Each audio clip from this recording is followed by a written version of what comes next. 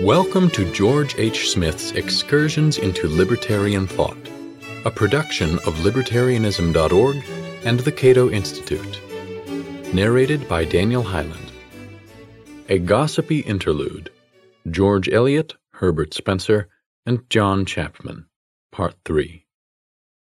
Smith discusses the significant role played by John Chapman in the lives of Herbert Spencer, George Eliot, and G. H. Lewes.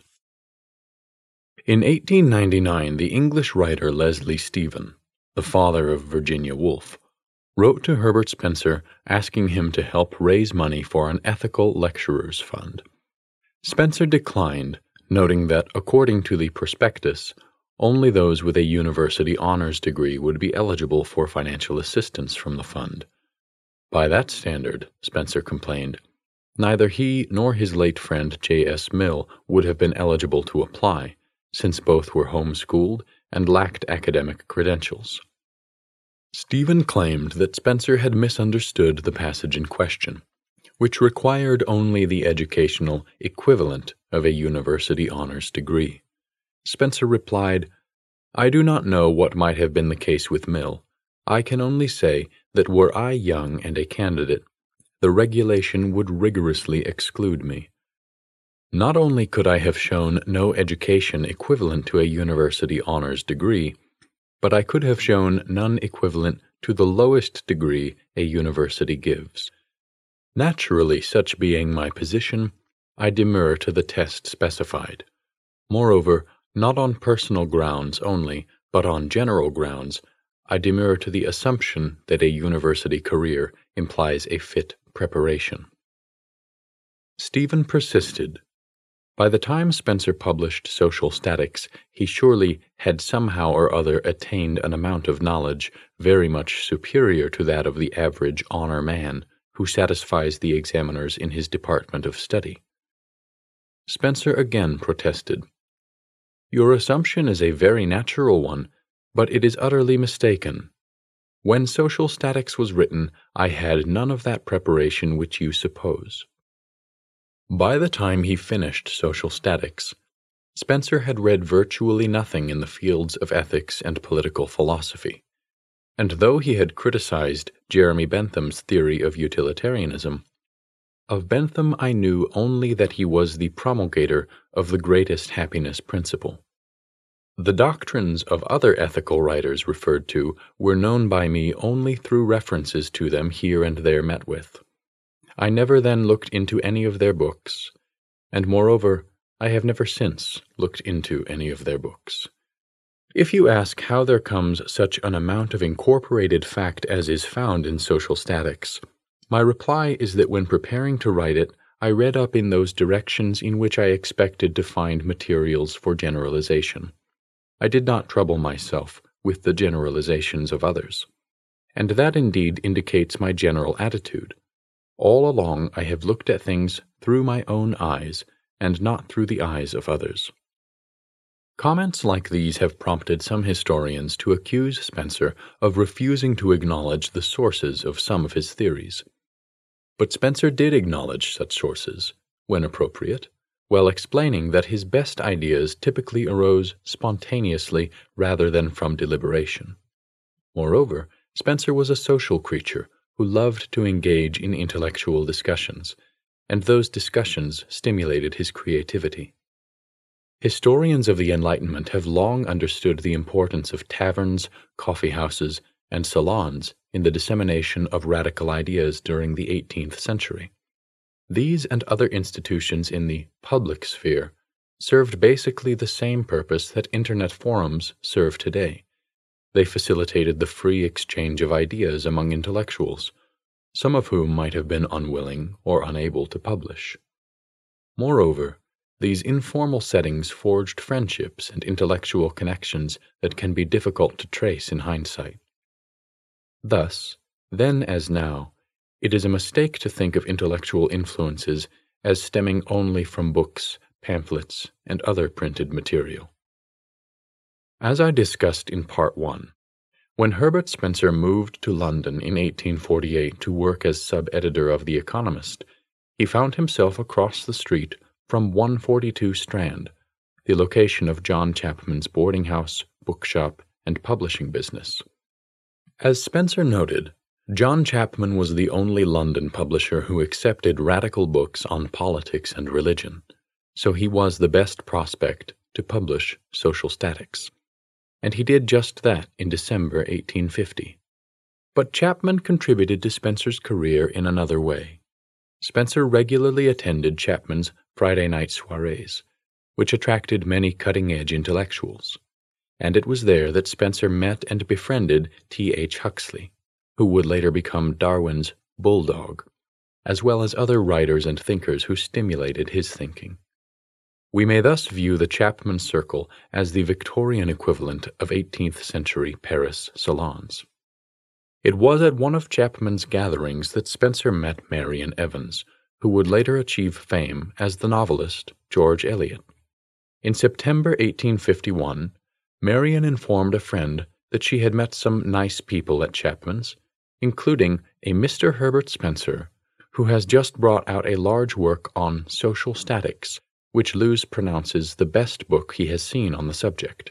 You must see the book if possible. By May 1852, Marian and Herbert had become close friends. My brightest spot next to my love of old friends is the deliciously calm new friendship that Herbert Spencer gives me. We see each other every day and have a delightful camaraderie in everything. But for him, my life would be desolate enough. What a wretched lot of old shriveled creatures we shall be by and by. Never mind. The uglier we get in the eyes of others, the lovelier we shall be to each other. That has always been my firm faith about friendship. The Lewes mentioned in Marian's letter was George Lewes, best known as G.H. Lewes, a prolific journalist and writer, and co-editor of the radical journal The Leader, in which Spencer published some of his early articles on evolution.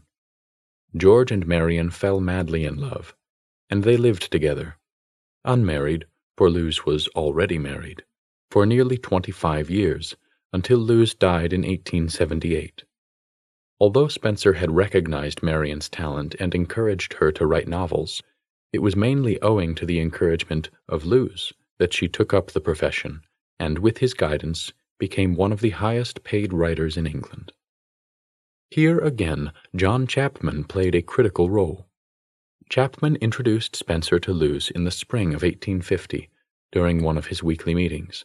Chapman also introduced Marian to George Lewes during a happenstance encounter, 6th October 1851, at Jeff's bookshop in London. But it was not until after Spencer made a point of getting the two together at Chapman's that the romance blossomed. At one point, Marian Evans and John Chapman conspired to find Herbert a suitable mate by arranging a blind date with an attractive poet and heiress who admired social statics.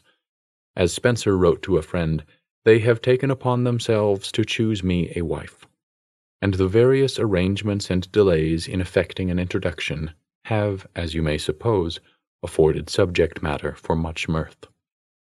Things did not work out, however. Spencer found the lady morbidly intellectual, and pretty near as combative as I am. Moreover, she did not seem as if she could laugh. Contrary to the stereotypical image of a dour Spencer, he was known among friends for his sense of humor. Indeed, when Spencer wrote a eulogy for J.S. Mill, his only criticism was that Mill did not laugh very often. Laughter, Spencer believed, was vital to one's health. Spencer speculated that his date was also disappointed with him. Expecting profound observations from Spencer, all she got instead were commonplace remarks. This incident led Spencer to observe that writers rarely live up to the expectations of people who first meet them. One may say that as a rule no man is equal to his book, though there are, I believe, exceptions. All the best products of his mental activity he puts into his book, where they are separated from the mass of inferior products with which they are mingled in his daily talk. And yet the usual supposition is that the unselected thoughts will be as good as the selected thoughts. George Lewes was at an emotional low point when he met Spencer.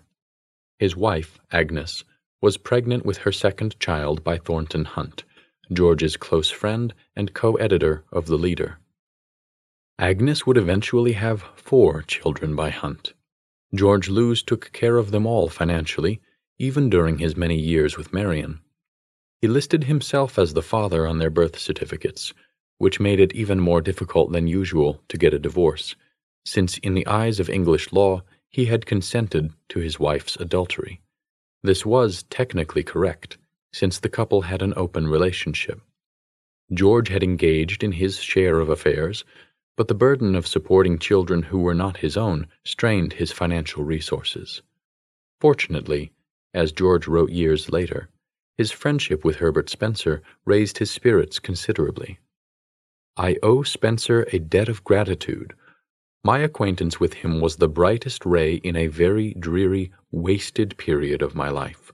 I had given up all ambition whatever, lived from hand to mouth, and thought the evil of each day sufficient. The stimulus of his intellect, especially during our long walks, roused my energy once more and revived my dormant love of science. His intense theorizing tendency was contagious, and it was only the stimulus of a theory which could then have induced me to work. I owed Spencer another and a deeper debt. It was through him that I learned to know Marion. To know her was to love her, and since then my life has been a new birth. To her I owe all my prosperity and all my happiness. God bless her." During their many walks and conversations, George and Herbert frequently discussed what Spencer called the development hypothesis, which later became known as the theory of evolution, a topic that was hotly debated years before Darwin published his path-breaking studies. Lewes suggested at least one idea that Spencer later incorporated into his 2-volume Principles of Biology. But more important is the fact that after the two became friends, Spencer read the Biographical History of Philosophy, a popular work by Lewes that was originally published in 4 volumes, 1845 to 46. As Spencer recalled in an autobiography, it was by reading Lewes's book that he acquired most of his early knowledge of philosophy. Up to that time, questions in philosophy had not attracted my attention. On my father's shelf during the years of my youth and early manhood, there had been a copy of Locke's essay which I had never looked into. It is true that I had in 1844 got hold of a copy of Kant's Critique, then, I believe, recently translated, and had read its first pages, rejecting the doctrine in which I went no further. It is also true that, though so far as I can remember I had read no books on either philosophy or psychology, I had gathered in conversations or by references some conceptions of the general questions at issue. I doubt not that the reading of Lewes's book, while it made me acquainted with the general course of philosophical thought, and with the doctrines which throughout the ages had been the subjects of dispute, gave me an increased interest in psychology, and an interest not before manifest in philosophy at large, at the same time that it served probably to give coherence to my own thoughts previously but loose. No more definite effect, however, at that time resulted, because there had not occurred to me any thought serving as a principle of organization. Spencer was wont to observe that many significant events in his life would never have happened if not for some seemingly insignificant events that preceded them. No one could have predicted the complex personal relationships and intellectual consequences that followed from the friendships that Herbert Spencer, George Eliot, and George Lewes formed with John Chapman. Thank you for listening to Excursions. To learn more about libertarian philosophy and history, visit www.libertarianism.org.